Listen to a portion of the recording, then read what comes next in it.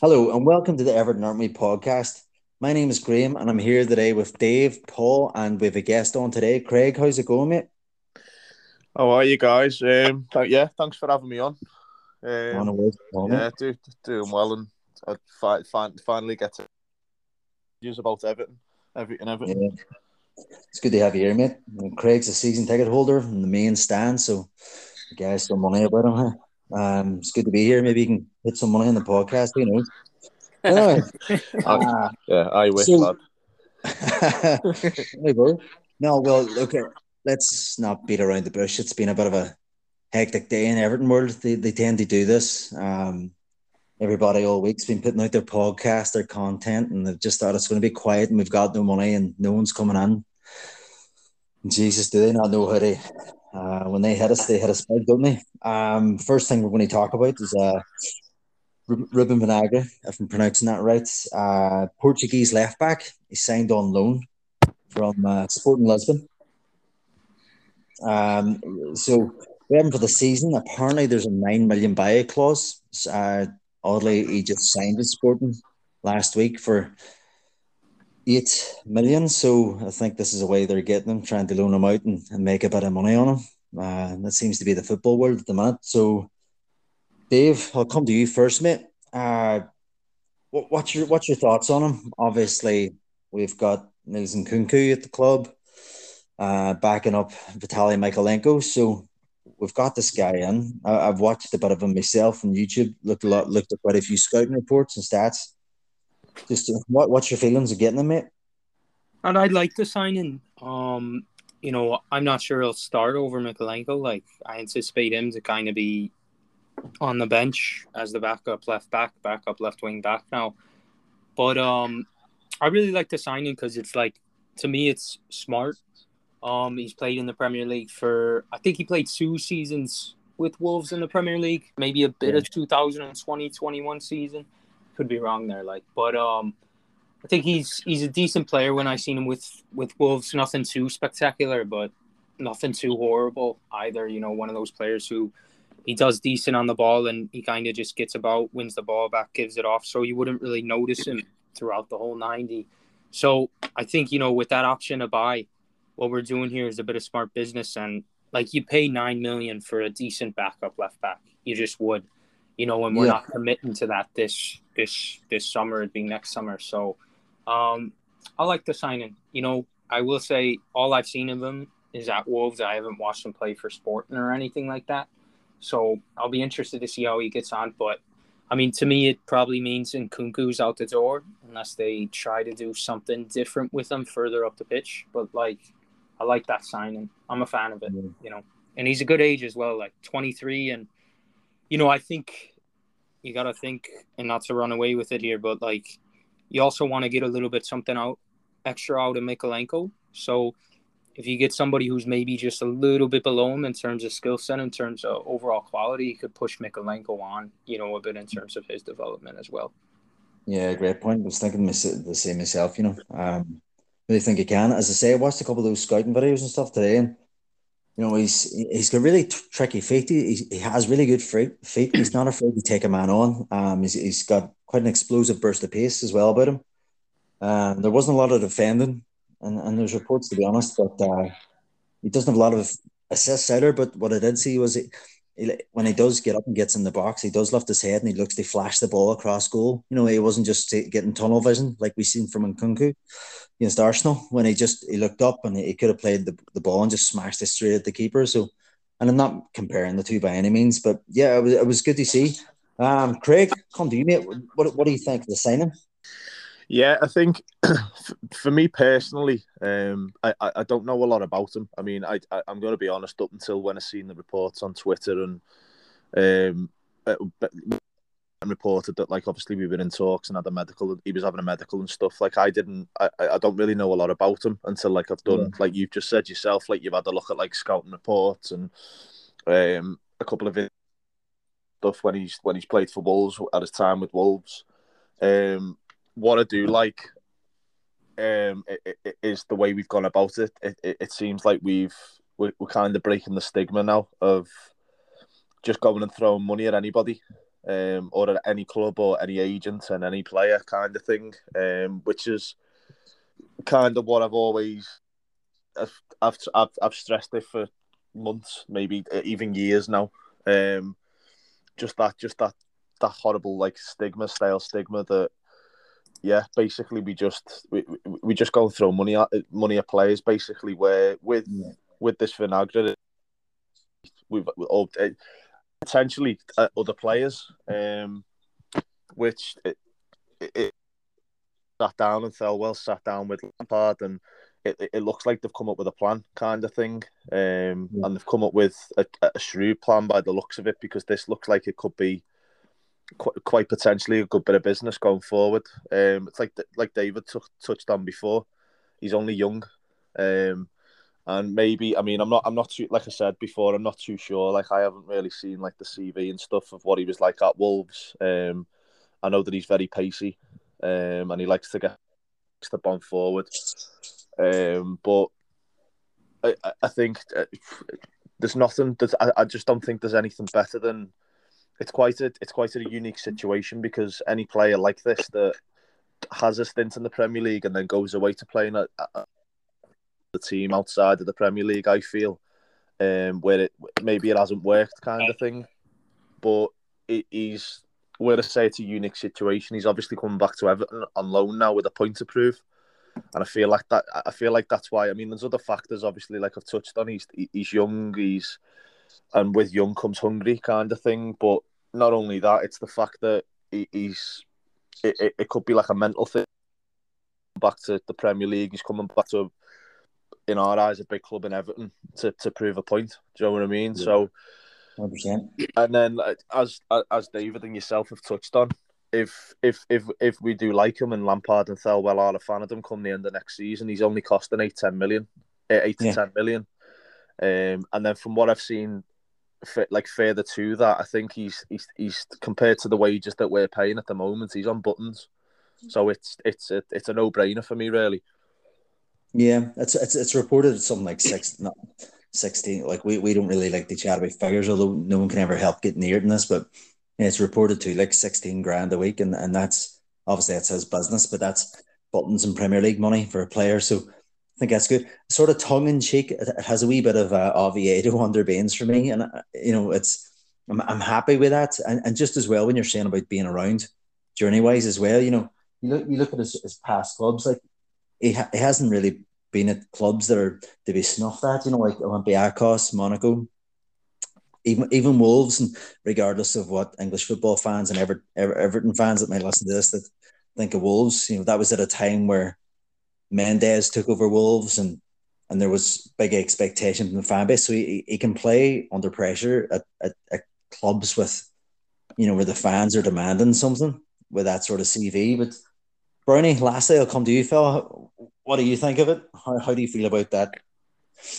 Yeah. No, my biggest overriding feeling is me and you spoke personally to each other, Grahame, is we're sick of square pegs and round holes, like Ben Godfrey playing left back, stuff like that. And now we got an actual left back who can play left back if Mykolenko was injured. So to me, it makes complete sense. Like, there's a lot of people on Twitter who are saying we need the midfielder first, we need a number 6, but the transfer dealings don't work like that. It's not about we need this first, so let's get that done first. It's about whatever is happening at the time. So obviously this deal's come about, and I've jumped on it, so I'm happy with it, me personally. Like, so if you don't mind, like, I think one thing that, like, yeah, I would probably be in that camp if we did, like, right away, and 7.5 of it was up front. You could say hypothetically, but like, because we've gotten him on loan, like, we're not having to use any of the funds we can spend this summer on him directly right now. Like, so, I know I've been crying out for, like, but I wouldn't be shouting that just because of the fact we've gotten him in on loan. So there is that caveat, there is that asterisk that, we're not paying any money up front. All we're paying are his wages, which, I mean, I didn't know we were seeing, but yeah, like you mentioned, that's probably cheaper than what we were paying John Joe Kent. Yeah. For no, But Dave, it's round pegs and round holes, isn't it? Instead of like shoehorning someone in a position where it's not their natural position. So if Mikalenko was to be tired or injured, or you'd have Ruben Vinagre who can come in and just play there straight away. Oh, Well, yeah, I agree with you 110%. And it's also, I mean, imagine, like, God forbid, I mean, it would, excuse the French, but like if Mikalenko did get hurt, you'd have to rely to 10 games on the trot, or you'd have to play Godfrey left.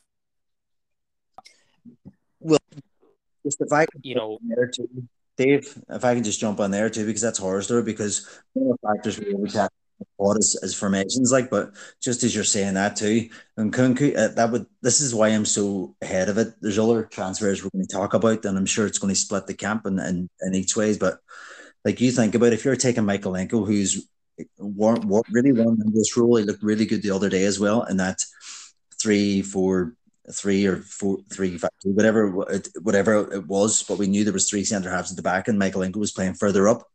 Ben Godfrey cannot play over the halfway line at left back, in my opinion. He's fine. He's a defender, isn't he?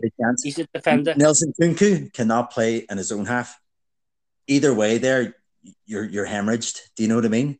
So it's the fears. It's exactly as Brownie's saying, and as you're saying too, David. It's yes, we need versatility over the ground, the pitch, but if we are going to be playing this three at the back with the wing backs, it needs to be like there's that apart from your six, obviously your centre halves and your centre forward, where there is no forgiveness in is your wing backs, because you cannot play that system without those players that are masters of that art. Do you know what I mean? Yeah, definitely. I was actually thinking today, maybe, I mean, obviously it is looking, and it probably is more likely that he is coming in to cover Mikalenko, but for me, I just feel like the type. I mean, and this is just solely me going off highlights and reels and stuff of him, that like when he's played for Wolves and like at his short stint at Sport. But it doesn't seem like he's the type. He's going to be a type of player to come in and just be cover. He's going to want to play. Yeah, definitely. Exactly, and that's what's making me think. Paul, is it a bigger? Is this a bigger picture? And is that's this what you need, isn't it, though, Craig? Mikalenko needs someone to push him, doesn't he? Exactly. But even over that, is this opening more doors in terms of the Lampard side of things and him trying to play like new systems and more systems kind of thing, or the systems that he wants to play? So are you thinking maybe Mikalenko might be used as a third centre-back on the left? And for me, I'm just going to say before you go on, Dave, and you can carry on with it, but not for me. You literally just see Mikalenko get a goal, scored a volley, and got an assist in this system, albeit Blackpool. But no, I honestly think it's two for every position. No, but Grahame, I wouldn't like to see that. But I think that in his career, his short career, he's only young, Mikalenko. I think he has played as a third centre back. Yeah, if needed, you get what I mean. Yeah, of course. But like that's like John Joe Kenny could play left back if needed, but you didn't ever want to see him there. Do you know what I mean? Yeah. I just think it's actually good now that we've got people there that are coming in and identifying problems that we've cried out to be fixed for years and years. It's like, especially left back and right back, we've never ever had that cover. We've always relied on that one player. And if it goes skew with, and the likes of like Dean, Baines, Coleman, even as far back as Hibbert at right back, we've never ever had like strength and depth in them areas. Do you know what I mean? And luckily we've got away with it in big chunks in terms of Baines and Coleman. Obviously not so much now with Coleman. He's been injured quite a lot, like the past couple of years. But it's just I'm a massive fan of it, that they're coming in and identifying, and they're making these wrongs right kind of thing. And we've got, for me, in my opinion, I think, I mean, it could be another topic, but I think it's a back. But in terms of it, like and strength and depth, like it's never been stronger in my eyes. Yeah, I was actually don't get me wrong. I was just going to say on what you were saying there too. So there's going to be two things. I was speaking to a guy today in work who is his brother is like really good friends with Francie, Seamus's brother. and he was saying Seamus is talking about he's getting really serious about the coaching.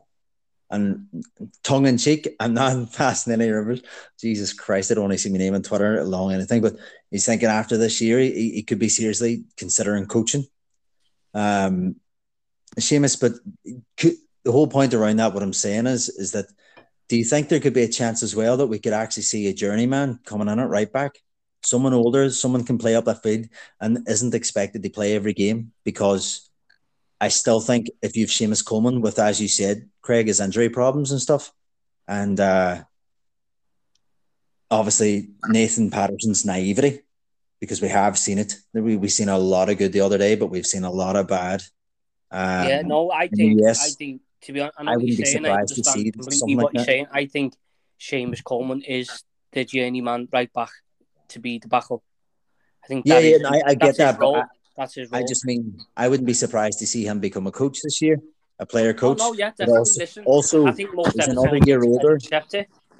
Yeah, but he's just another year older, and with his injuries, I think there could be a case of just maybe some last ditch, some loan out of What, somewhere. Maybe to the not other play it continental at all? loan. You mean not to play it at all? No. I just mean having three options, because maybe Coleman and Patterson isn't enough. Again, there's such different ends of the spectrum. Maybe you need that thing in the middle just to balance. I I don't think, to know. be honest with you, from my point of view, I think the thing in the middle is maybe Holgate played right back and Godfrey played right back.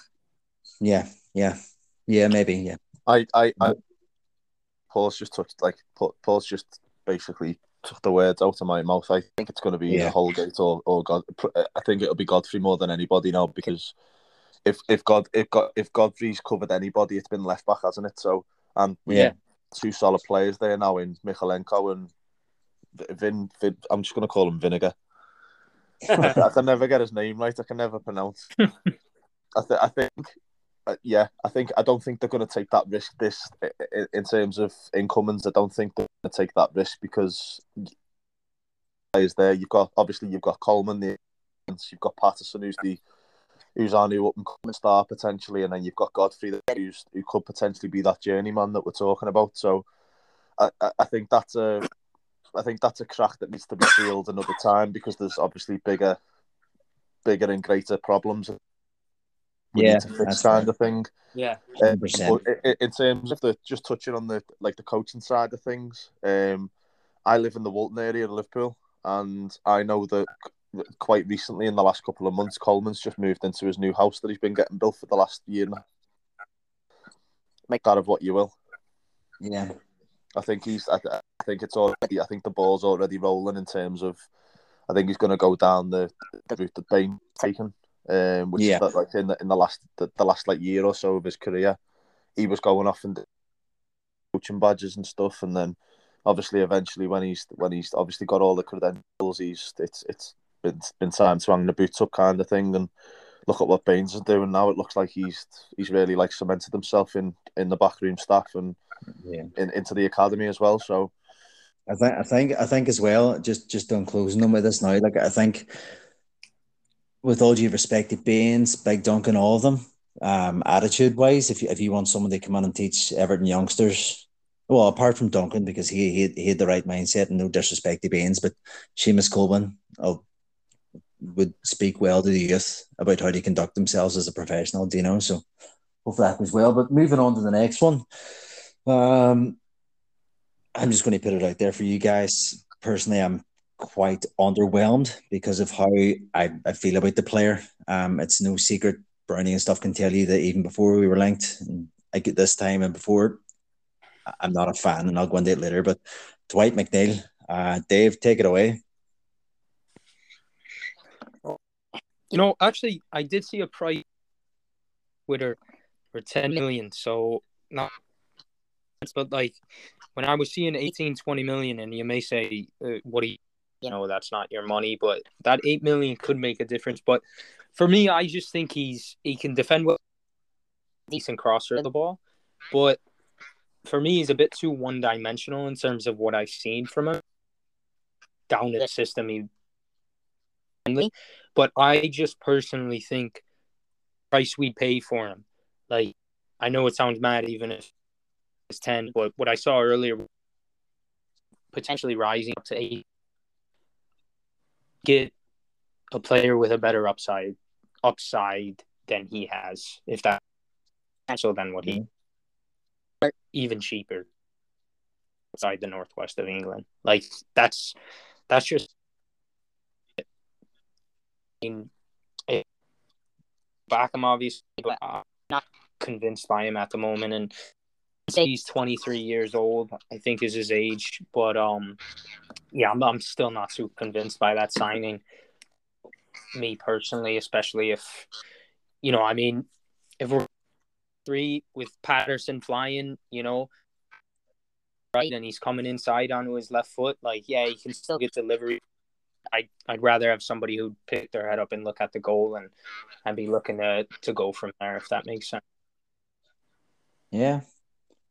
Craig, how do you feel about I don't get it. Yeah. I'm not against it and I'm not for it. I'm in the middle. I'm on the fence, like what Dave's just said then. Again, he's another one that I haven't seen enough of. I've spoke to a couple of Burnley fans and stuff on social media as well, and like David's just touched on then, they said similar to what he's just said. Then he's very one-dimensional and also inconsistent, which is for me it's that's a big no-no for me, because we've gone years now with inconsistent players. Yeah. He's a good crosser of the ball. I know he's a very good crosser of the ball, because when Burnley came to Goodison, this year, he was one of the standout players, and he was one of the standout players for that reason alone. He definitely got forward, and he was quite very agile. He was getting the ball in the box. He's got a lovely right and left foot on him, kind of thing. And especially on like the corners and the set pieces and stuff. So the positives to take out of that is that we've been lacking that kind of thing. We've been lacking that kind of player in terms of like deliveries and stuff. But the sole reason why I don't get it is, and why it's very mixed feelings. What we need, I think, our prime priority is it's goals and assists, which we've been like heavily lacking, kind of thing, since the likes of Sigurdsson's gone, Dean's gone, Rodriguez, kind of thing. For me, the stats they're not really crying out, are they? They're not really shouting out. Good. Well, it's not really good feedback if you have a look at the stats. I think he scored, like, if I've seen right, it's only a handful of assists and like 4 goals last year. So. And you got that out of Iwobi and Gray. It wasn't even, mate. Last season it was 1 assist, 0 goals. Oh God! So yeah, so it's worse than what I've read then. Yeah, it's worse than what I've read. So it backs up my point. We've got 3 players there that's exactly the same, if not better, in Gordon, Iwobi and Gray. If we're talking wingers, and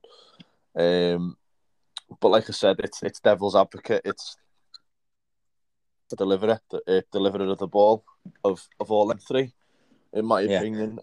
But I just think overall, it's just I'm not too sure. I don't get it. I really don't get it.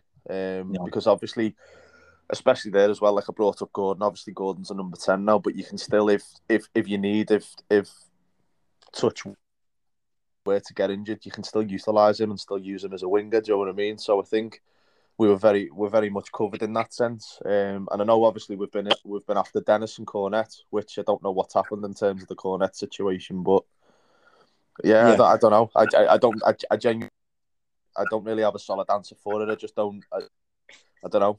I just I get it completely, mate. I'm in the same boat. Bernie, before I give my bit, do you want to give yours on, and then you can go off me? No, to be honest with you, listen, if you give me a choice and said, do you want to sign Dwight McNeil for Everton, I'd say no. But 12 months ago, I went, yeah, definitely, let's get him in. But from a coaching point of view, listen, I'm not a coach for Everton. Obviously, I'm not, but I can understand why they want him in. He works hard, he's up and down the left side, and I think Frank Lampard might have identified that the best way for Everton going forward is players who work hard, die for the shirt, and will give absolutely everything. Do you get what I mean? And listen, I'm not comparing him to Jack Grealish because Jack Grealish is a superior footballer, but he created a lot of chances last season. But Gabriel Jesus and Raheem Sterling just missed them, so his numbers went down. So I think Dwight McNeil created. It's there for everyone to see. He created chances, but he just weren't taken. So his numbers look terrible. Do you get what I mean? But yeah, no, I can understand it. Listen, I can understand why they want it because I think we're in the boat now of we need all hands to the pump now of every single Everton player on the pitch working at 110%. And I think from a coaching point of view, Dwight McNeil fits that profile in my opinion. Like, yeah, no, it's fair. The thing for me, so I have a few things here, right? And I'll go through this sort of analytical stuff first before I give just me opinion. But like Dwight McNeil last season, like massively underwhelming. 0 goals, 1 assist. 2020-21, 2 goals, 5 assists. 19-20, 2 goals, 6 assists. 18-19, 3 goals, 5 assists. 17-18, 0-0. Right, okay. But now his best season for numbers wise was the 19-20 season. So, in Burnley's team, he had like 5 assists, but he was like first for chances created in their team, first for open play crosses with 130, dribbles attempted 124, first for that, and possession won in the final third, 27. So he's winning the ball. He is trying to make things happen and stuff. Then me and Dan, who's been on the show a few times, we were back and forth today in the group chat, and that's all that. He was coming at me with stats, was rightfully so, and I was going back, and there's all that. But like obviously Rev, who's part of the pod and stuff, Rev says it best. It's sometimes you have to take the numbers away and just go with the eye test. Just what you see in this player. And you know what? I have watched him. I remember when we were linked to him after he scored that at the end of that season. Brands wanted him where he scored that goal past us, and just it was a phenomenal goal. But I just don't see enough from him. Like he's so slow turning on the ball, but he's really, really skillful. He's an outside left. He's not an inside, so he loves to hug the line and he loves to take someone on. But he's not explosive. He's just not quick enough. Do you know what I mean? He can pass the ball well, and he has a lovely left foot. I'm not too sure about his right foot. I think he's very, very one-footed. But just for me, that he's a player's player. And maybe. by that I mean, I know exactly what you mean. Yeah. Him to Gareth Barry, by the way, but I always remember he's one of them players you don't realise what he does until he actually plays for your team. Do you get what I mean? Yeah, completely. I get that. And that was one of the points I was going to come to. But the bit then I was going to flip on that's confusing me is it's no secret that Lampard, it looks like he's going to be playing with wing-backs. He's an outside left. He hugs the line. You can't play with wing-backs with an outside left or an outside right. They have to be insides. Do you know what I'm saying? They have to be running in and taking players to create space for the fullback to get forward and attack. I just find that bit of it a bit baffling. It's just annoying me. But ultimately, going by the eye test, I'm not blown away by him. He looks like the sort of player that, no disrespect to him, like the fucking hell, they're professional footballers. But if you're playing indoor football against him, he would absolutely fucking destroy you. Do you know what I mean? He looks awkward in the ball, the way he takes it, with the ball stuck to his foot. But just ultimately, I don't know. And also the fact that we've been chasing Cornet for that long, or Cornet, or however you pronounce it, and then just for McNeil then to become up, then there's another option to move this quick. I know it's a case of we don't know what the club's doing, but there's just too many question marks, Bernie, for me to get behind, to be honest. No, I understand where you're coming from. Listen, honestly, I really do. But I think taking away, like, he plays for Burnley and stuff like that, his numbers aren't great. And I think he's one of them players who might go unrecognised in the game. It's like, if you played to him, you'd be like, oh my God, I couldn't cope in this team without Dwight McNeil, the work that he puts in, the amount of running he does. And listen, he's only 22. The scope for him getting better and better is there. It is there. He's a young English talent. Man United academy graduate. As I say, 12 months ago, I would have been all over Dwight McNeil. I remember we were linked with him and I thought, yeah, I'd be all over him. But he's had a bad year. But yeah, he's got the height and stuff. I think they're the the rivers or ponds or whatever you want to call it that we're fishing in at the moment is potential. Do you get what I mean? I get that, but like you've players like, for example, who came to my mind? Jota at Celtic, left winger, young Portuguese kid. Like I know they just made the deal permanent, but like there's players out there like him who Celtic got him for like 7 or 8 million. Like he is he's skill for days, like, and he's rapid fast, and he's slight, but he's not a pushover playing in the SPL. But you've players like that who are explosive. Like, what are we crying for at Everton's pace? He is going to create chances, as it says. He's a tidy footballer. He can pass. He's good vision, and as I say, he's a wicked left foot. But it's just on the eye test for what I think we need. It's not good enough. I agree with you, Grahame, but I think at the moment, sorry to interrupt you, I think at the moment the way where Everton are is like we need players who are going to graft, and Dwight McNeil is going to graft. He is going to graft. He is. Yeah, but see, even when it comes down, that's what I'm saying. I just don't know how a wing back, an expansive wing back, can play with an outside left or an outside right. I just don't get it because that's their space. You're just nullifying your wing back. Yeah. It's like it's a bit of a mad one for Evertonians, and nobody knows what to think. It's like there's half of us are like, yeah, it's a good signing, but the other half of us are like, well, what are we doing here? Yeah. No.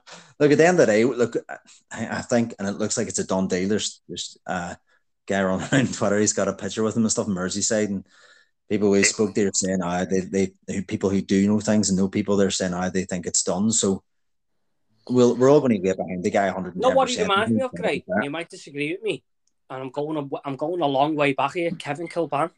I was about to say Zinedine Kilban too. I swear to God. Yeah. Yeah, he does. He reminds me. Listen, he's, as I say, a footballer's footballer. If he's your teammate, you'd be absolutely made up that he's in the starting 11 next year. But from a fan's point of view, you're like, what are we doing with him here? Type of thing. Do you know what I mean? I'll tell you what I will say though. Reason why, I mean, I know I've said I don't get it, but I'm also on the fence with it. And to be honest, I think any player that comes in this summer, or any business that we do with the club, or players that come in, I'm completely sitting on the fence with it, and I'm actually I'm giving everybody a chance this year. Yeah, you're willing to see what's going to happen, aren't you, Craig? And I'll tell you why, Paul. Right, prime example of that, and you'll agree with me. Like you've absolutely donkeys with it, but I wasn't a fan of Iwobi at all. I completely wrote Iwobi off, and look at the difference in him in 6 months. Yeah. So it's one of them. Maybe like I said before with that Vinagre, maybe he needs a move like that to prove the point. You think, Craig? Sorry to interrupt again. It's like a case of let's fill the team full of hard-working young British lads type thing. Yeah, and let's see where we go from there. Do you know what I mean? I mean, you've just hit the nail on the head there. Like, obviously, yeah, he works hard and stuff, but I think he could be like a player's player, and he could be one of them people where he's very versatile and does everything. He does every like the simple things, right? Do you know what I mean? And for me, and he reminds you of Kevin Kilban. For me, it could be another Townsend signing. Yeah, I know. Yeah, so yeah, that type of signing where they just come in and they do a good job. Do you know what I mean? And like you said there, Paul, he's still young. Do you know what I mean? At the end of the day, he's still very young in football terms. Let's see. Do you know what I mean? Let's see. Yeah, absolutely. Yeah, that's fair enough, lads. I think too, just in closing with it as well, like, and obviously, like, I do have praise for the guy. I just have concerns. I just don't know how he's going to fit into the system that I think we're going to play.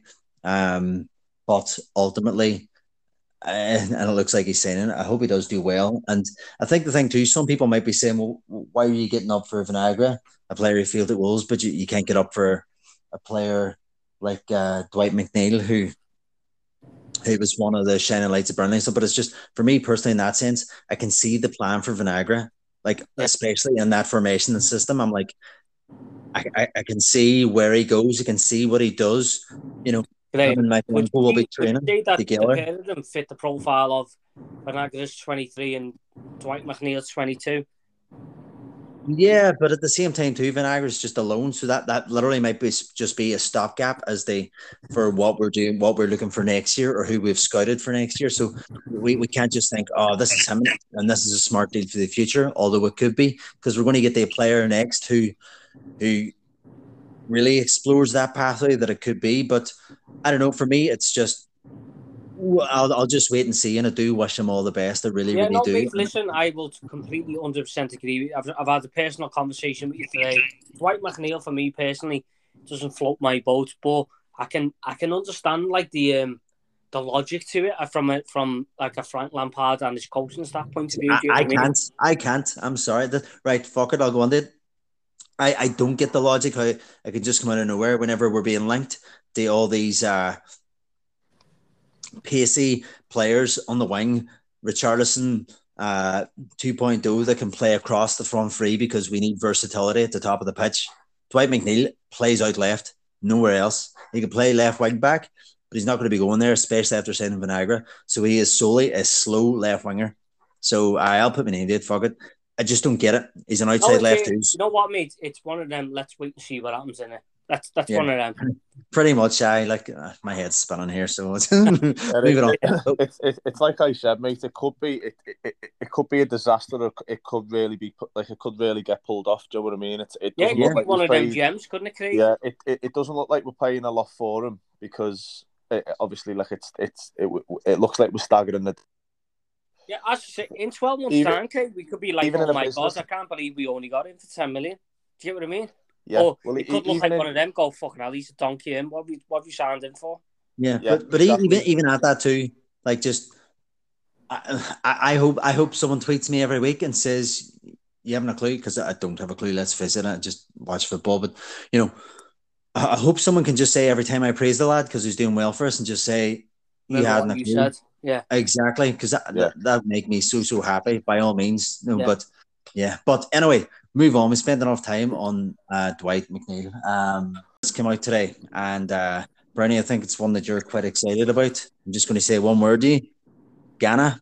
Oh mate, honestly, I have missed this lad so much since he left. It's like people go on about like we missed Lukaku and we missed this player Barkley or whoever. We have missed the Gana. We have never, ever replaced them. And people will say, oh, we're not going to get that Gana back. But if you can even just get a little bit of a fraction of that player back, listen, I will welcome this lad with open arms. Please come back. I'm all for it, me, personally. Like, that's all I'm going to say, innit? Yeah. Craig, how do you feel? Yeah, definitely all for it, mate. It's like Paul's just touched on then. We've never replaced him. In my eyes, and for me, he's every team always there's always a player that comes along every now and then, and there's always a player that makes a team tick, and it's always in terms of like whether it's the engine of the team or if it's the pass master or getting deliveries into the box, assists, goals, whatever. And I think especially in that time around the Lukaku, Deulofeu, Barkley era. Well, Craig, sorry to interrupt. I always remember sitting in the match, like, that team, remember, what was it, under Koeman, where we finished 7th and that. We only lost one game at home. Do you remember that season? And I always remember sitting next to me dad going, how boss is he? And it was always about the Disagay. Do you get what I mean? Yeah, always. Even if, whether it was home or away, like if there was some games there where we were piss poor, he'd always get us out of the shit, like, do you know what I mean? And it was just solely down to like he just didn't stop from the last kick of the ball, like he doesn't stop. Like the boy's got some engine on him, and I think that's solely why we've never been able to replace him. I think if like it's obviously it's a very popular like opinion of mine, and you guys obviously know it, but I think if Decore got given that role, obviously he wouldn't be anywhere near Gana Gay's stature kind of thing, or like he wouldn't get near him in terms of like fitness and like just the presence that he brings. Do you know what I mean? But I just think that this is where I'm going here with my pointers. It's devil's advocate with for it. I'm absolutely all for it, but then I think it throws us into a very big predicament because you need someone in that middle that pulls the strings, and I don't think we've got anybody that pulls the strings there. He's better than anything we've got, any Craig. Yeah, miles better. To be honest, mate, I'd even go as far to say, I mean, I know he's 32 now and like years have gone by and stuff, but if he come back to Everton, mate, he'd be one of the best midfielders in the Premier League, and I say that confidently. Yeah, listen, I 100% agree with you. And me and you, I've laid into Decore on space and stuff like that, but I actually like Abdoulaye Decore. I think he's a good player, but I think he's stuck in between of what kind of role has he got in Everton's team, and I think Idrissa Gueye would nail down his role for Everton. Do you get what I mean? Yeah. Well, that's my point, Paul. Like, I think that's where the predicament comes in with it, because if we do sign Gay, which I think we will, by the way, I'm confident, 80% sure that we're going to. It's now a case of, well, where does Decore go? Is he offensive? Is he defensive? He's the legs, isn't he? Yeah. And for me, when he got brought in, he was obviously brought in as that Gana, like the Gana Gay, or it was for the Gana Gay role. Do you know what I mean? So. It's one of them. As much as I'm all for Gana coming in, I just think long term it gives Lampard a bit of a headache, maybe. Yeah, you're spot on. It frees other players up, doesn't it? Yeah, definitely. Well, just on that as well with Gana Gueye. I want to chip in just with this, but Gana Gueye, right? So people are worrying about his age and stuff, but like Gana Gueye's age, right? So whatever seconds he might have lost in pace that he had when he was with us before, he makes up for now in experience. And another thing is the way he covers the ground and the way he breaks up play. There's two things. One, it cuts out the fact that a slight smaller player can play that role, because he is those things, and he has played that at the top level and got man of the match and did really well PSG and stuff. Secondly, he instantly makes the rest of our midfielders better, and I'll tell you why. A prime example is Alan. Alan hunts the ball, presses and harries. He has never been able to do that since he's signed for Everton. Not properly. Gana Gueye behind him allows Alan to do his job properly. A player with trampoline shins like Decore can relax a bit on the ball. Do you know what I mean? So definitely. I think this has been our biggest problem, and we've seen it a lot last season. I've touched on it a lot as well on like the social media spaces and stuff. Yeah. I think that's why Decore, because I feel like Decore's trying to do too. I feel because Alan, I feel he's as good as he is at what he does and what he's best at. He's very one-dimensional. Yeah, he's zero discipline too. Yeah. And I think because we haven't got it like from Alan, Decore's had to basically he's had to fill in. Do you know what I mean? And I think that's why we haven't seen the best of Decore. Where now, if we hypothetically bring in, it changes the game, because now you've got Gana Gueye who's now doing Decore's job last season and the season before. And it just, like you've just said then, Grahame, like it frees up space then for us, and maybe we'll see the Alan that we've seen and what we were craving to happen when he come in from Napoli, and the same with Decore. Yeah. I think as well, you know, like even the likes of Alex Iwobi, you look at the ground he's covering while trying to play the 8. He'll not have to cover that ground. He doesn't have to track so far back, because Gana will be there to break it up and get the ball to him. Like you remember when Gana got linked first of all to PSG and it was turned down, said he'll not be leaving him, will not be considering anything until the summer. Do you know what I mean? Mate, he was like a player possessed after that. Yeah, he upped his levels. Do you know what I mean? So literally, I think it's so beneficial that if he can come on there, like we tried to go the young route, the young powerhouse route with Jean-Philippe Gbamin, and it just didn't work. Obviously, the guy had a lot of issues, but like, and that just fucking bewilders me. The fact that the club has never tried to properly address that. It's actually really annoys me about the club. But anyway, the Gana just opens it up for all of them. Decore becomes a better player. Iwobi is able to focus more on dribbling forward, because I really like Iwobi in the 8. I really, really do. Or even when even if he has to play it right wing back as well, which even Dan, as I was chatting about earlier today, me and him had a big conversation. Dan was saying he'll be the Mr. Utility man, and that's probably right. But it'll allow Iwobi to press more forward without having to worry in the midfield or at covering a fullback. So it instantly makes him a better player. So it instantly makes our midfield options better, that they're confident they can do the job they want to do. it is a sign, and people say you never go back. But if we signed to Gana, we could sign it wherever we want. After that, that sign for me is enough this summer for me. Like, yeah. Well, I've said for a couple of weeks and in a couple of conversations, and maybe even you Grahame, like I've said in a couple of conversations, all Everton need to do and what I was hoping that they'd do, it looks like they're doing in terms of with the incomings, they just need to make smart signings and not just throw money at either. By smart signings, I mean go out and get a centre half who leads the back, go out and get a midfielder who will run round, like from start to finish. And then Gana is going to want to be at Everton as well. Definitely. Well, to be fair, Paul, right? I've watched PSG quite a bit. I mean, I'm a football fan. Do you know what I mean? Obviously, I love. Yeah. I'm a diehard Evertonian, but I'm a football fan as well, and I've have to be to watch good football for fuck's sake. I've watched a lot of PSG, and for me, he hasn't been involved as much as what I thought he would. Okay, so he hasn't. For me, in his head personally, if he's thinking there maybe one last big move, league with Everton somewhere where I'm loved kind of thing, and I know that I'm going to be playing week in week out. Like obviously, provided I don't get it, no brainer for me. I think, and as well, Craig, me personally, I'm like honestly, the thought of Gana playing for Everton again is like. It's amazing to me. Do you get what I mean? Honestly, I have pined for him since he left. I know it sounds really pathetic, but we've never replaced him. Listen, John Philip Gabamon, God bless him. Like it's just gone completely wrong, hasn't it? It's just not worked, has it? No.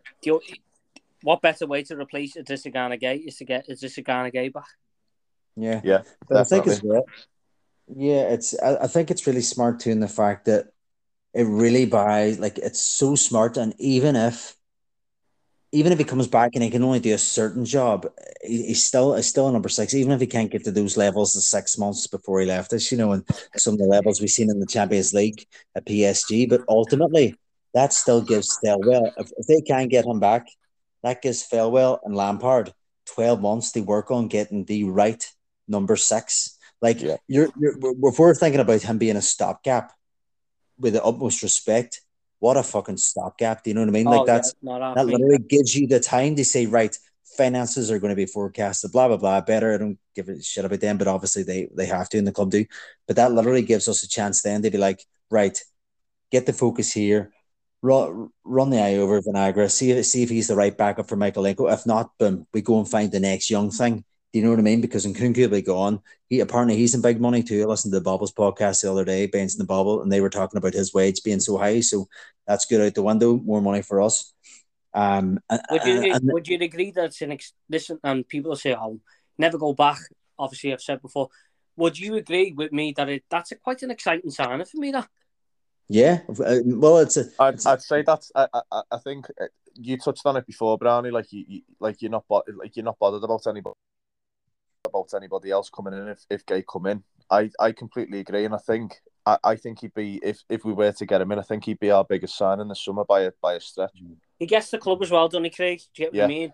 He definitely knows what we expect as fans, and he's seen it before, and he's played in a team with a prolific striker up front, so he knows what it's like to play for Everton. When we listen, Bill Kenwright, people will say, "Oh, good times" and all that, but when you think about it now, they were good times with him and Romelu Lukaku up front. Compared to now, definitely. Yeah, definitely.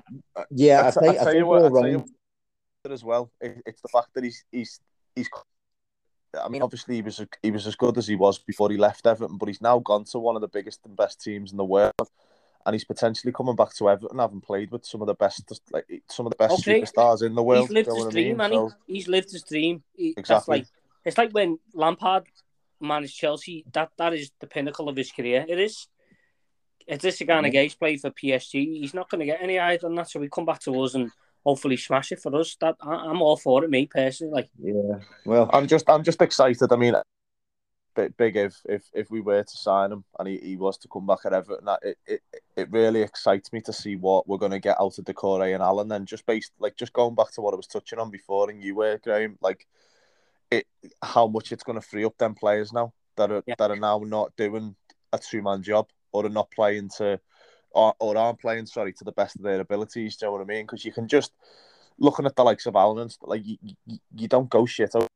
Do you know what I mean? He's obviously a very good player, and he was a good player for Napoli, and he was branded as like their leader and their yard dog kind of thing. And then you've got the likes of Decore, who's also another that's got like loads of legs, and even when he goes forward and stuff, like there's a couple of games there, and I'd say I'd probably only be able to put the amount of games on my hand for the amount of times where I've seen him bombing forward, and he's obviously been given them tactics and that role to bomb forward and get forward and be offensive, and he's just outrageous, absolutely outrageously good going forward. Well, it's as you say. Last season, I only really seen it like 2 or 3 times. Where other than that, like we're obviously in a relegation battle. Do you know what I mean? So everybody's been doing different jobs and filling in for other people, and desperation. So for me, this signing alone, it's very shrewd, and I can't compliment Everton enough if they pull it off. It makes too much sense, doesn't it? It makes too much sense. Yeah, definitely. I think as well, lads, as well. See, you're chatting too about Decore when he was at Watford too. You had Capu doing the exact same job in midfield, but let Decore express himself. Do you know what I mean? Exactly. So literally, that just underlines more with me where they're so hamstrung, and that they can't do their jobs.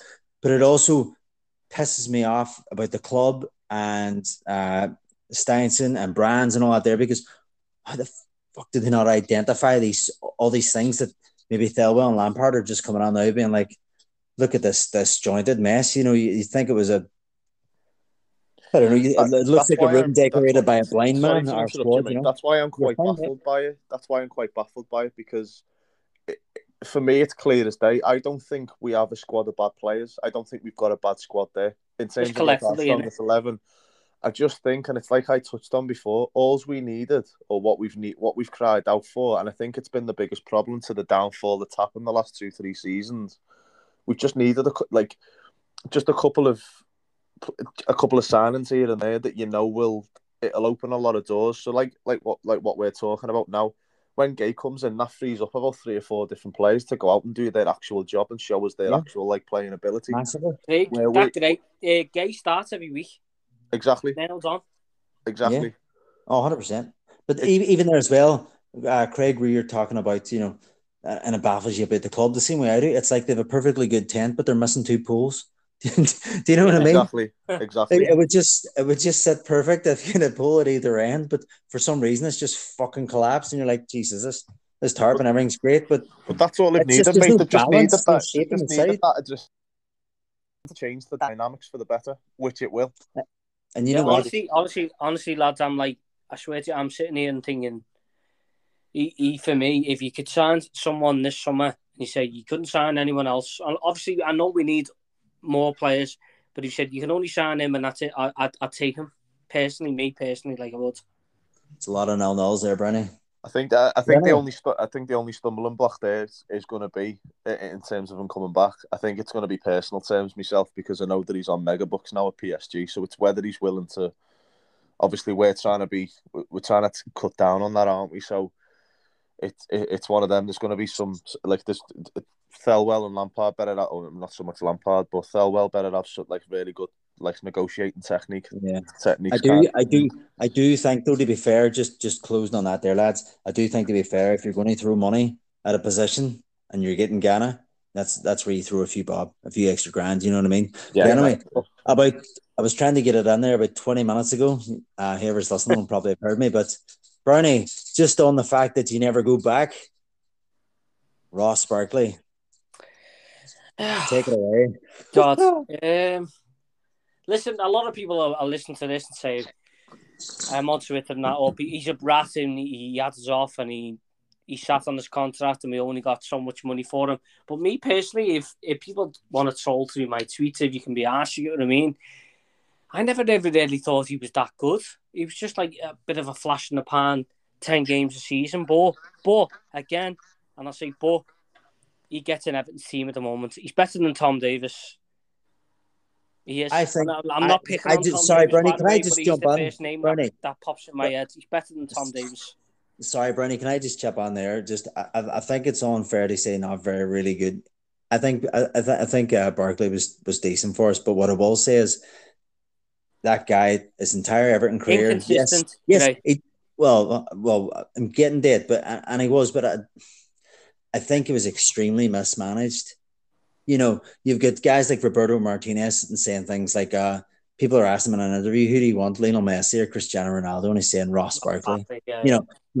Getting the bun. He was grossly mismanaged, and he was built up, and all this, that, and the other, and then he was treated the way he was with Koeman. Don't get me wrong, the guy ratted us out. He done the club out of about 20 million. He's a shite bag for that, and he'll always be known for it. He's literally shown that, he just didn't have good people around him. I don't think he was badly advised. 100%. Yeah, massively. And I'm not making any. Actually, I'm not making any excuses for him. But if I end up doing it, I will do, and I don't really care if I do. I get that the closer you are to the city, the more it hurts and stuff. But you know what? That's football.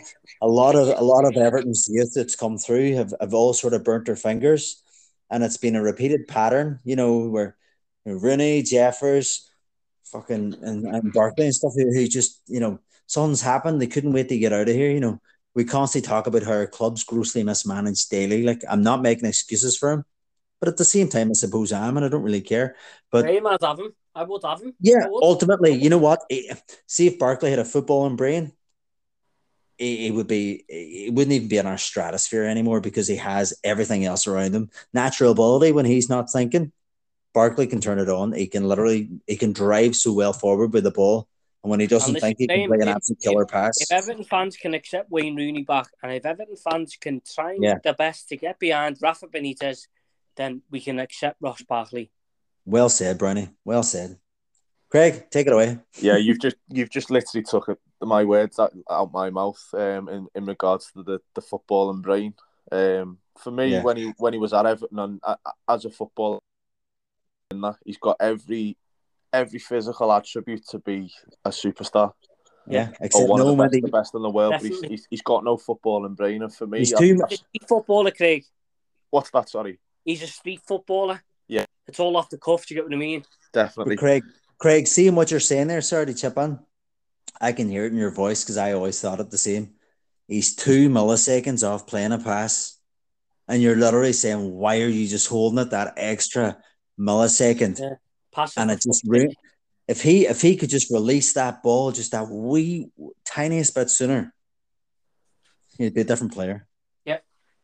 In terms of the actual transfer and bringing him in, I mean, I know Brownie said he gets in over Tom Davis, and he's better than most players, and I know I'd say you'd say the same, Grahame. But for me, it's I don't know. I'm on the fence with it again. It's another like I was saying before, the opinion of McNeil. I don't get it, because I don't get where. Craig, sorry to interrupt you. With the 5 subs rule, it changes everything. I mean, yeah. If you're talking in terms of, okay, if we're talking in terms of like not so much a bench player, but someone like you've just said, then with the five sub rule kind of thing. If we're going for strength and depth, yeah, I'm all for it, because I wouldn't mind bringing him off the bench over like you like your Tom Davis and stuff. But to bring him in and start him, I don't see where he fits in, especially with us now potentially bringing in a Adesanya, because then where does he fit in? You've got Doucouré and Allen. Dele Alli, Alex Iwobi are better than Ross Barkley, in my opinion. Massively, yeah. But exactly. I think Ross Barkley is better than Doucouré. I'll say that. Who, Barkley's better than Doucouré? I think so, yeah. I think they've got different attributes, to be honest with you. I just know if in a midfield I'd rather have Barkley than Doucouré, because Barkley can control the ball. Listen, I'm one of them. Listen, I've slated Doucouré that he's a bit colourblind. He can't pass to a man in his own shape, but I do think he's in between a rock and a hard place at the moment. He doesn't know what role he's got in the team. If you give him a role, I think he can do it properly. Yeah. Bernie, I'll be honest, I'm 6 gens in, so you can take this podcast with a pinch of salt, to be honest. But yeah, no, you know what? That was an unfair comment. I sort of got excited and building it up and thinking it was piss boiling a wee bit, but they're massively different players, different attributes. I think it's pretty disrespectful of Doucouré. I think it's maybe bigging up Ross Barkley a lot. Ross Barkley's stats over the last 4 years are not that great. The last time he had a good season was 18-19, and that was he had 3 goals and 5 assists for Chelsea. He's been massively underwhelming there. And Aston Villa, he had 3 goals, 1 assist. I remember he started really well, and then it was him and Grealish all over each other. Can They I ask linked you a up, question and about then it just Barkley, went though? to Do you right. think Yeah, mate. that if Barkley came back, knowing all the scrutiny that's on him, and there's a lot of fans who are going to be against him, make him more Yeah. determined to do well? Do you think it would do that? I think this is the only place that Ross Barkley can actually express himself in world football. Grahame, I was do. about to say that was going to be my next comment. I think out of all the players that we get this season, like I was touching on it before, like the likes of McNeil and Vinagre, they're coming to Everton with a big point to prove, and I think Barkley, out of all the signings that we make this summer, I think he's got the biggest point to prove, and he's got a lot of fans to win back over, kind of thing. So maybe again, long term, will it be a shrewd bit of business? Can you imagine? Can you imagine? Right, even just picture this, Craig and Paul. You're Ross Barkley. You're on the bench. Lampard gives you the nod. Right, you're coming on. Imagine the butterflies, Goodison, pumping. Right, or he goes in, or the away fans, whatever. Right, and that happens, and he does okay, and he gets that settled. Can you imagine the weight coming off his shoulders if he creates a goal or scores a goal, and the hunger that you would like to think that would give to him? They go out there and express himself. No chains on him, no weight in his shoulders, and literally play freely in an Everton kit. Ross Barkley, everybody said he lacked maturity at Everton. He's 28 years old now.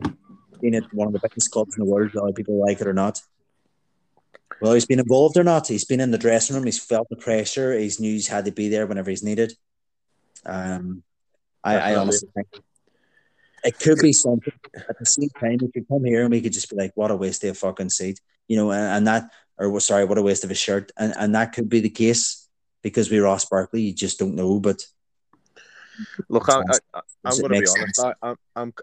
I'm quietly excited because it seems like a bit of a. I mean, if you really look into it, the last handful of signings that we've made in terms of like young, have been like Barkley's 28, isn't he? But especially like the younger, like we've got that for Vinagre, and it looks like we've signed McNeil. We've gone and signed Dele Alli. We signed Iwobi the season before that. And I don't know about you, but it's becoming a common pattern that we're bringing in these young players that have got a point to prove. Yeah. And I feel like we're that platform where we can what do we it. are You know at the what I mean? moment, Craig. It's for me, it's very exciting because I think this is going to be the first season where you finally see whether that's turned up and they've signed for the club to prove that point.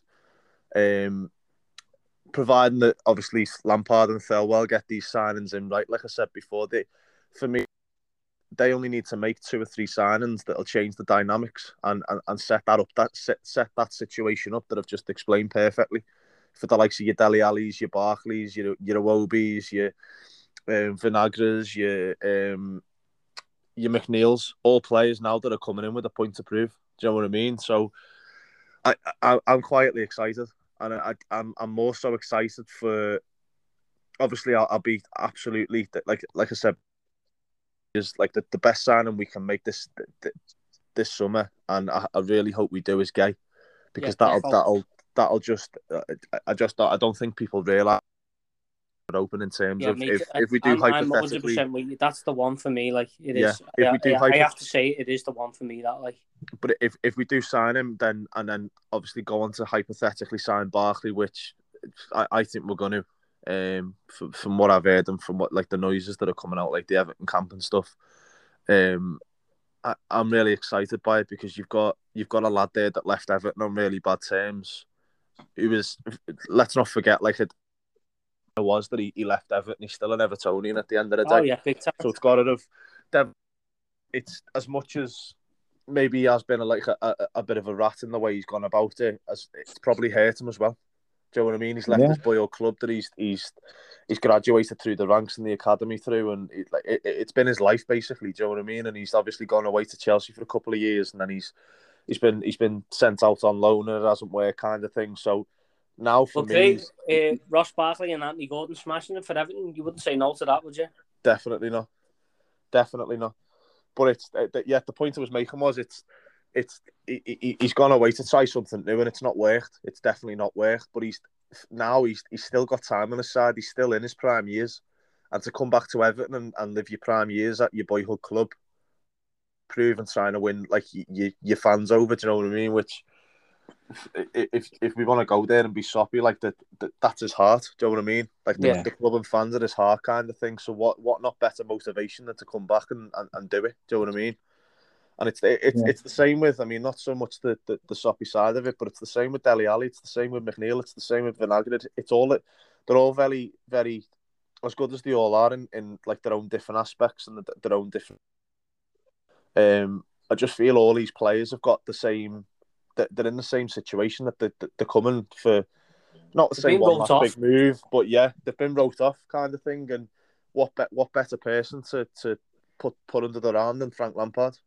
Do you know what I mean? To try and like kickstart their career again, or get them like another couple of just get them back to them best. Do you know what I mean? Like it's like I said before, I touched on it before. Iwobi's the biggest example for that. Iwobi is a completely different player. So why can't Barkley get back to his best? Why can't McNeil get back to his best or go on to be better? Do you know what I mean? And I just think for me, if we are to pull these off, these deals off, for me, you can't knock it. You can't knock Lampard, Thelwell, and Everton for me, because this, and I touched on it in a couple of spaces on Twitter over the last few weeks and couple of months. We just need to be smart. We've got to be smart this year. It's probably one of our biggest transfer windows ever, because it is a case of make or break. If we don't get it right, I feel we'll go down. But from the noises in terms of like rumours and who we're after, it looks like that they're actually doing it. They've actually sat down, they've got a plan together, and we're actually doing shrewd business. Do you know what I mean? Even on the business side of it, and I was going to touch on it before, Grahame, but obviously like we moved on. But I'll just go back to it in a minute. Yeah, no worries, mate. No worries. The McNeil deal, for me, that is. I mean, I don't know if you've looked into it, but for me, McNeil, we could have offered them anything and they'd have took it, because he's at the end of the day, he's an academy graduate, so whatever we pay them, it's a profit. Yeah. And I think that's why we've gone for McNeil now. I think that's why we've turned our attentions from Cornet to McNeil, because they were wanting like 20-25 million up front, when you can go and get someone who's younger, who's potentially hungrier, and at Cornet's age, I think Cornet's 24, 25. Yeah. So we've basically halved that budget to go and get a player that could potentially be an absolute world beater in a couple of years. Yeah. Do you know what I mean? And for me, it's win-win, because Everton get a player that they want, and what we could go on to love, and Burnley have got money for it. You've talked me around, lads, big time. Talk me around there. Like. Yeah, I mean, I've said it, haven't I, Paul, though, in a couple of spaces, and I know you've been in some of the spaces as well, Grahame. All we've needed this year is we've got a decent squad of players there. It's just it's sheerly down to being mismanaged, and I just think we just need a couple of to just change the dynamics and just open the doors for other players to then go and express and be the player that we want them to be and what Everton want them to be, because obviously that's the reason Everton signed them. Do you know what I mean? And obviously it hasn't gone our way, and we've been dealt a bad hand in terms of like it's obviously poor management, acquisitions, and injuries, and just all different like bad luck factors. Do you know what I mean? But Everton, aren't we? Everton, aren't we? Yeah. But I just feel like these signings that we're making, they're very shrewd and they're very smart, especially the Gana one. I don't think anybody realises just how important and how big. That is big, that. Yeah. Well, just as we're chatting about that, lads, just because it's literally filtering into the next bit and it'll flow on nicely, but I wanted to talk about the formations that we think we're going to do for the season. And I'll tell you why I want to go there, and one of the major factors. So obviously, as you've heard me earlier with the whole McNeil thing, I think that sort of ruptures what I assume we're going to go with in the 3-5-2 or the 3-4-3 or whatever. 3-4-3, I suppose it can work. But ultimately, just as you're talking about the formations, we spoke about Gana. I think Gana in a 3-5 midfield with the two wing backs pressed up, and you've Gana sitting in the 6. He can cover the full backs. You can have Allen hunting the ball. You can have Iwobi breaking forward. Then if you've got 2 up front, you can have Barkley and Dele Alli vying for that position behind Dominic Calvert-Lewin and whoever it is, or Solomon Rondon. Obviously whoever it is, we bring in and stuff. But just to press on with those formations, and I suppose if you were to do it with the two in midfield, you could have Dwight McNeil coming on a bit tighter and the fullback spreading out wider. But just what do you think we're going to play? I want you to be loose with. So chat about basically the players you think we're getting, how you would set it up. I'll let Brownie start with this one.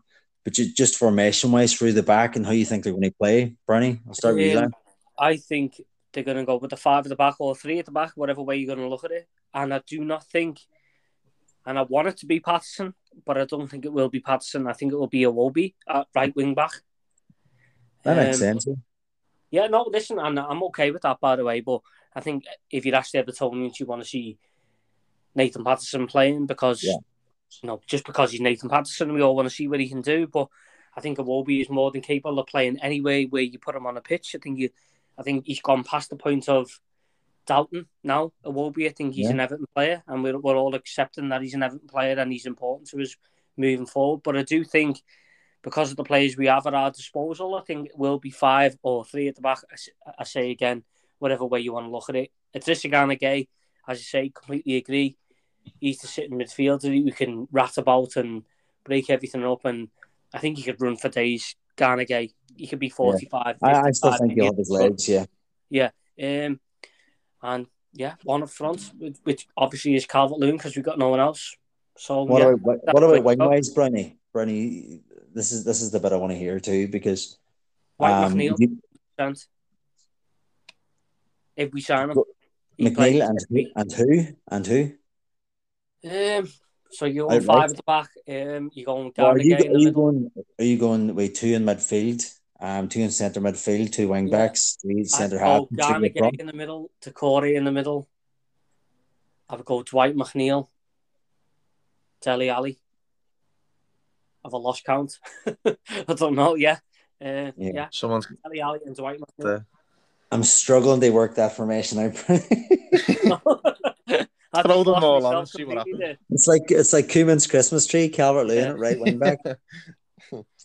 Fucking arsehole him. Sorry, but I just really hate Ronald Koeman. He nearly destroyed my love for Everton, to be honest. But Dwight McNeil plays every sign. Dwight McNeil, he plays every week. Me personally, yeah, I don't know.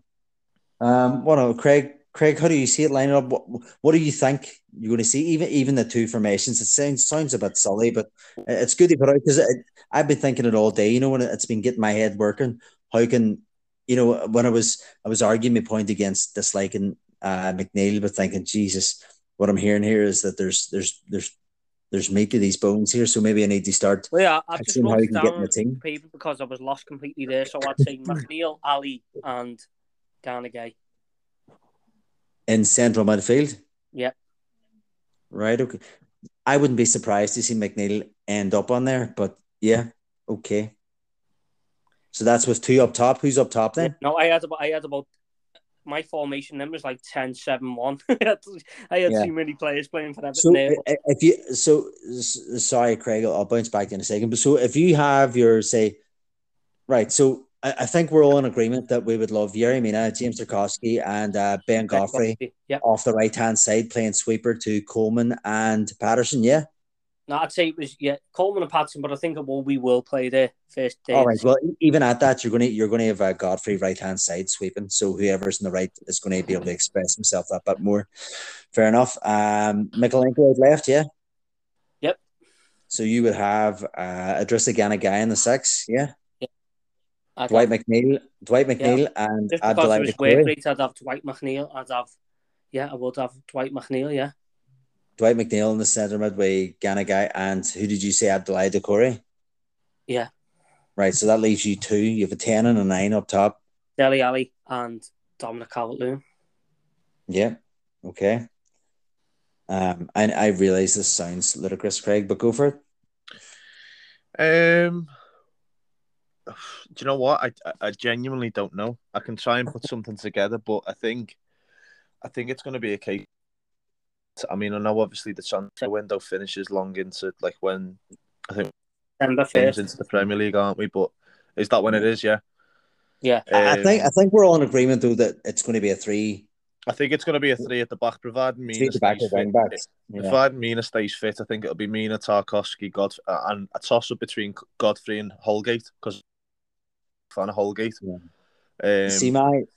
My whole thing there, sorry, just to chip in, was and it wasn't to catch anybody out, but it was the raise debate, because Brownie, like you know how I feel about shoehorning players in the areas where they don't normally play. Yeah, square pegs round holes, not in. Yeah. You know what infuriates my OCD, like, but yeah. So like you've basically put Dwight McNeil in there instead of Allen in a system that Allen can actually be 100% Allen. And this is not new. This is where I question the Dwight McNeil signing, and I'd be like, I honestly see it as three in the midfield. Wing backs provide your width in your attack, and you've got three at the back. And this is where this eats at me, this signing, because I'm like, no, because look at Dele Alli the other day. As soon as he got right up close, they Rondon, and then obviously Rondon was gone, and Dele Alli then playing in that false nine, or however we like to call it. But Dele Alli playing tight off Calvert-Lewin is exciting. Patterson's ball, me, yeah. exciting. 100%. Now, I know Dwight McNeil, but you know what? We're chatting about Vinagre, but Dwight McNeil could be coming off the bench and just saying, look, you're playing right up the pitch, but you're that left wing back. He's played left wing back in his career. He has, like, so. I think for his work rate, he plays. I get that, but a fully fit squad, you've got Allen in that midfield spot ahead of Dwight McNeil. No way would I be playing Dwight McNeil centre midfield when you've got Allen who could play in that. Gana behind him. Alan, though. What's that? Has he not got better legs than Alan? No, he's slow. Anytime I've seen Dwight McNeil, mouth turns quicker. I just think when you look at him coming from Burnley, I know people say, oh, Burnley, it's Everton's different, but no, it's no disrespect. I've only ever seen him in the 4-4-2, Bruni. I've only ever seen him in the 4-4-2. I've only seen him play left wing or left midfield. It's not even left wing. Do you think ideally Frank Lampard wants to play four at the back? No. Ideally, if he had his own way, you're going to play four at the back. I mean, this was the point I was trying to make, Paul. I don't think he's going to consistently play one formation. I think, and that McNeil signing tells you that. Well, see, just not the piggybacky, Craig, and I'll let you carry on with it. I do have another information right down here, and I think McNeil does fall well into the 4-2-3-1. He does fall well into that out left, nearly in that Pinar role where you didn't have that pace and you had the overlap. And do you know what I'm saying? And you could have like someone lying deep. You could have even a Davies or even an Allen if he can be disciplined, lying beside a Gana. Do you know, or even a deep line playmaker. That's what I think it's going to be. I think that's what it. How important, lads, is Gana to this conversation, though? Do you know what I mean? Massively. He's changed everything, hasn't he? Yeah. Gana Gay has changed everything. But I tell you what I do agree. I tell you what I do agree with though. Before if we're moving on, what Paul said, I do think we're going to see. I mean, obviously, Coleman's not ready, is he? But Patterson isn't ready either. You don't want to just throw a 19, 20-year-old kid into the mix, no matter how much of abundance of talent he's got. So I do think you're going to see a Iwobi in a lot more in that position. Don't get me wrong, Craig. I'd like to see Patterson play, but I think Iwobi will play there. Yeah, and I think you can trust. You can trust Iwobi to play anywhere on the pitch. Yeah, I said the other day, Paul. I think. For me, I mean, I know this. It's hard now, and it'd be a big risk. But I think Patterson needs a loan first. I think he needs a year. To be honest with you, I disagree with you. I think he needs to be around the first team. Me personally, like. Yeah, well, either way, maybe because he's going to gain the experience either way, isn't he? But it's one of them. I just can't see. I don't know. Do you think he'll trust Iwobi more than he trusts Patterson, won't he? Well, here's the thing, and I completely get you, right? So we're talking about the left-hand side. We're chatting about, it's Mikalenko's spot they lose. I don't think anyone's ever going to debate that, right? But, it's really good that Mikalenko, how do we keep him fresh?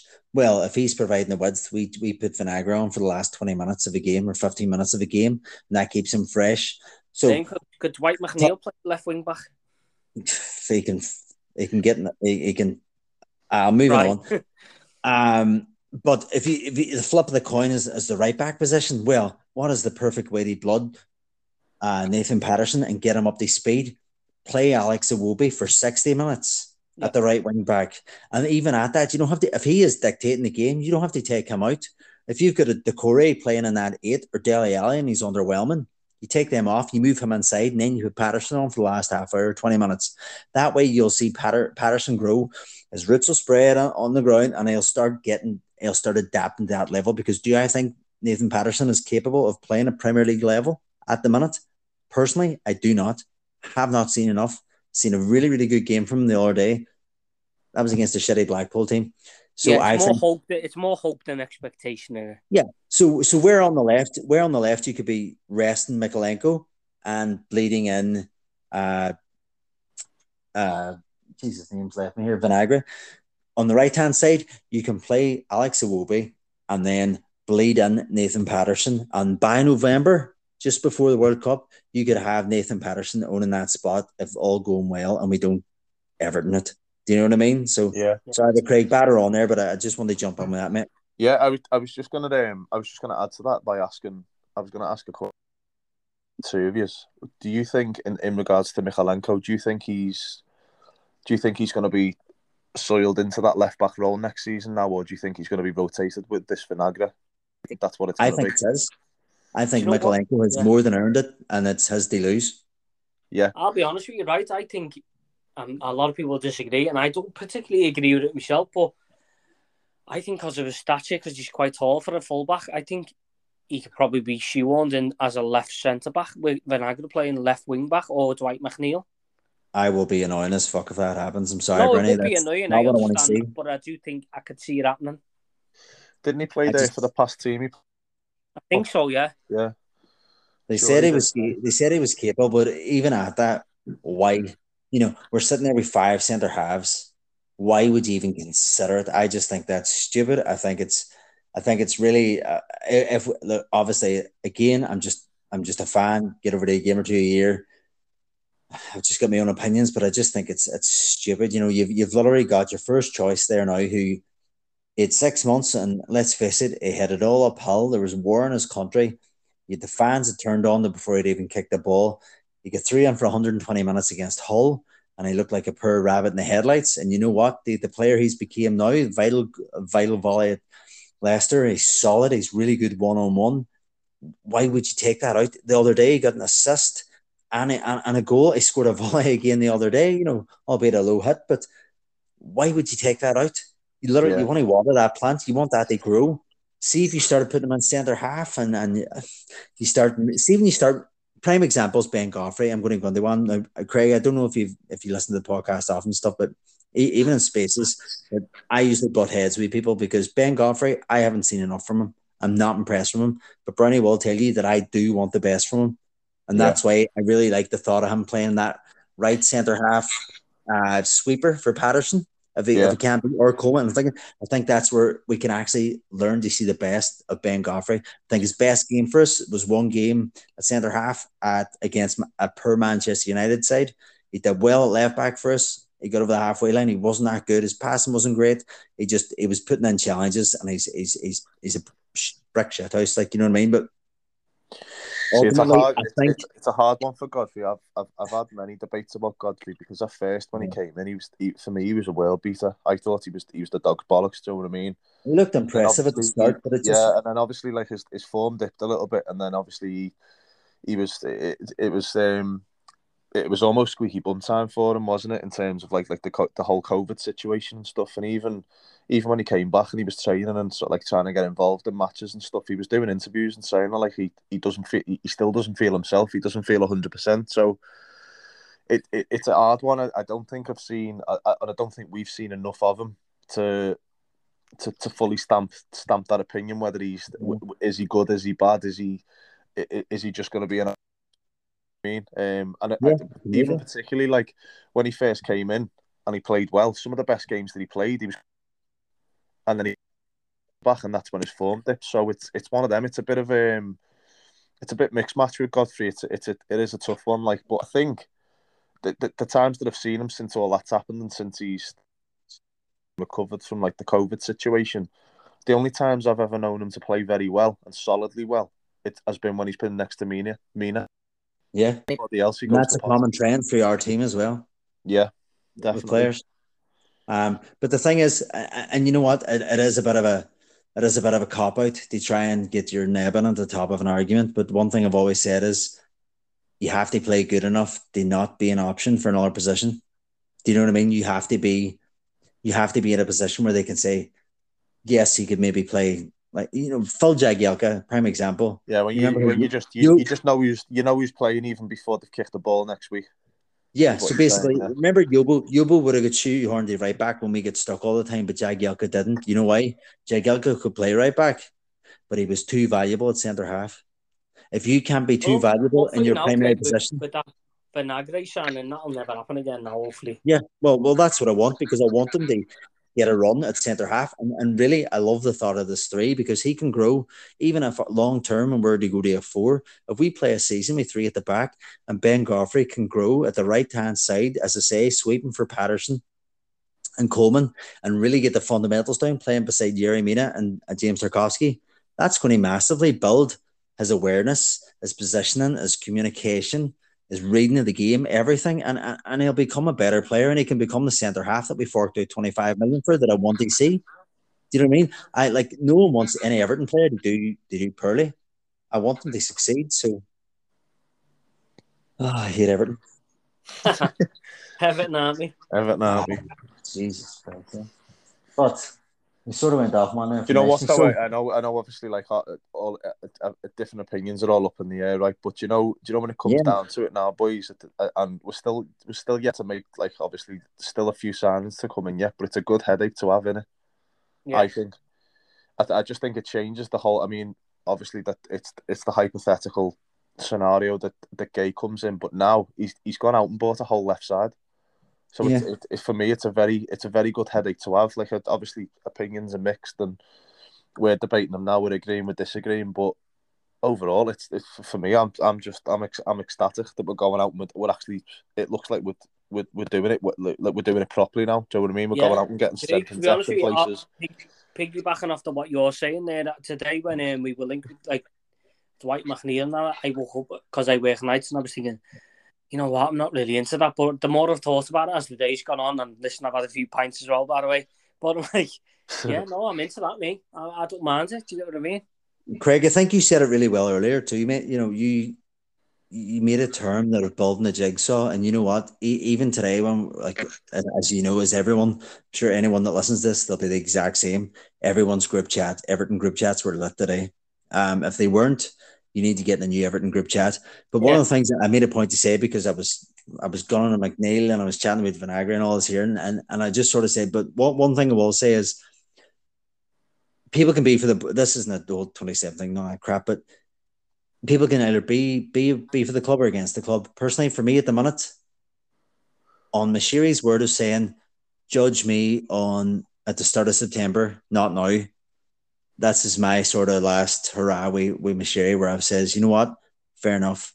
And I am in that mindset where I'm not going to judge the team. I'm going to be quite optimistic, even when the season starts. And if we're getting it bad, and I'm actually over in August and stuff for the Forest game, and you know what, if it's going bad there, I'll try and stay positive, and I'll just say, you know what, if it's I'll give it to September basically, and I'll see what the final, as you said, jigsaw is. And if it's as you say, we have a whole new left side. We could be getting Gana, we could be getting Barkley in. Who knows what they could bring in the other side and another centre forward. We could literally be looking at our squad in September saying, I didn't see this coming. Holy fuck. We don't need to be worrying about finishing 13th, 14th this season. We could be pushing conference. And I know that's amazingly optimistic because at the minute I see us fighting relegation. But do you know what I'm saying? So Yeah, definitely. it was a great turn you made. It's like now, sorry to interrupt. I'm in a situation now, obviously, like you've just touched on it. Then Mashiri come out in a statement and said, like, judges at the end of the transfer window. Now, how many times have we heard that? And not just from him, kind of thing, that kind of statement, do you know what I mean? And for me, I sound like a broken record here, but I've felt it all night in terms of all like this podcast, in terms of we just need to make shrewd business. We just need to. We've just got to be like a lot more smarter in terms of who we bring in. Now, for me, especially today, in bringing. I mean, I don't know whether you two will agree with me, but in bringing McNeil, Vinagre, and Barkley, for me in my head, it's almost I'm almost thinking, and I'm not being that typical Everton person where it's like I'm pulled back in straight away and like every it's the hope that kills you and all that. But for me, if they're making them signings, he's sticking to his word. Fair enough, keep going. Do you know what I mean? Yeah. Like, because for me, I've got nothing but admiration for it. To be honest, especially if we end up with just them 4 players, I'd be very happy. Because the very, like I said before, it as particularly the Gana Gay one. The Gana Gay one just opens so many doors and changes so many dynamics for the better in that squad. You just wouldn't believe it. And I've just hoped and prayed that they take this approach in the summer or this summer. In terms of incomings, and it looks like they're doing it. It looks like they're going with it, kind of things. Yeah. For me, it's one of them just to keep at it, and if we can add to that and do go and take the same approach, kind of thing. If we were to make them 4 signings and then maybe bring another signing or 2, under the same circumstances and the same approach that they're taking now, and like in terms of McNeil, Viagra, Vinagre. See what I mean? I can't pronounce. He's hard. I heard he's a hard. He's a hard player. Huh? Yeah, but if they take that approach, kind of thing, I'm all for it. I think it'll be a very, very, very successful summer, and I think he'll have stuck to his word, Mashiri, in my opinion. Yep, yeah. I agree with you. So, just before closing now, lads, it's been about a full-on one here. We've had a few, and we've had a good chat about Everton. Really enjoyed having you on, Craig. Honestly, I hope it's not the last time too, mate. I hope you look to come on again. But yeah, I'd love to come on, boys. I've thoroughly enjoyed it. Thanks for having me on. 100%. I will get you on. Hopefully a more meatier one, so we can have a good argument. But Dynamo Kyiv game, are you going? Each of I'm you? going. Yeah, I'm going. Yeah.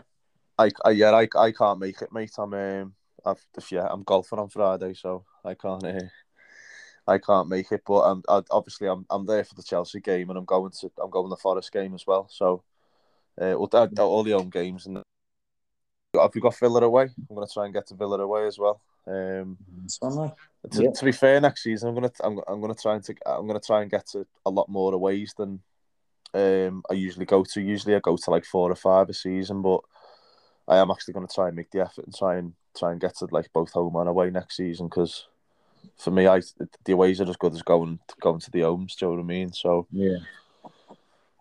I was going to say you must be glutton for punishment, but you know what? I'd love to at the aways. It'd be absolutely brilliant. But fair play to you, mate. And you never know. Hopefully, I catch you for a pint at the Forest game. But lads, I'm going to wrap it up there. Hey?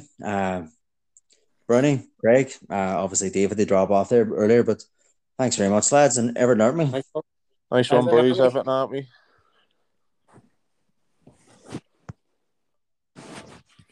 Well, that's it for this episode. Thank you for listening to the Everton Army podcast. If you like what you've heard, then please share it with all your blue friends and family. And don't forget to rate, subscribe and review the show on Apple Podcasts and Spotify.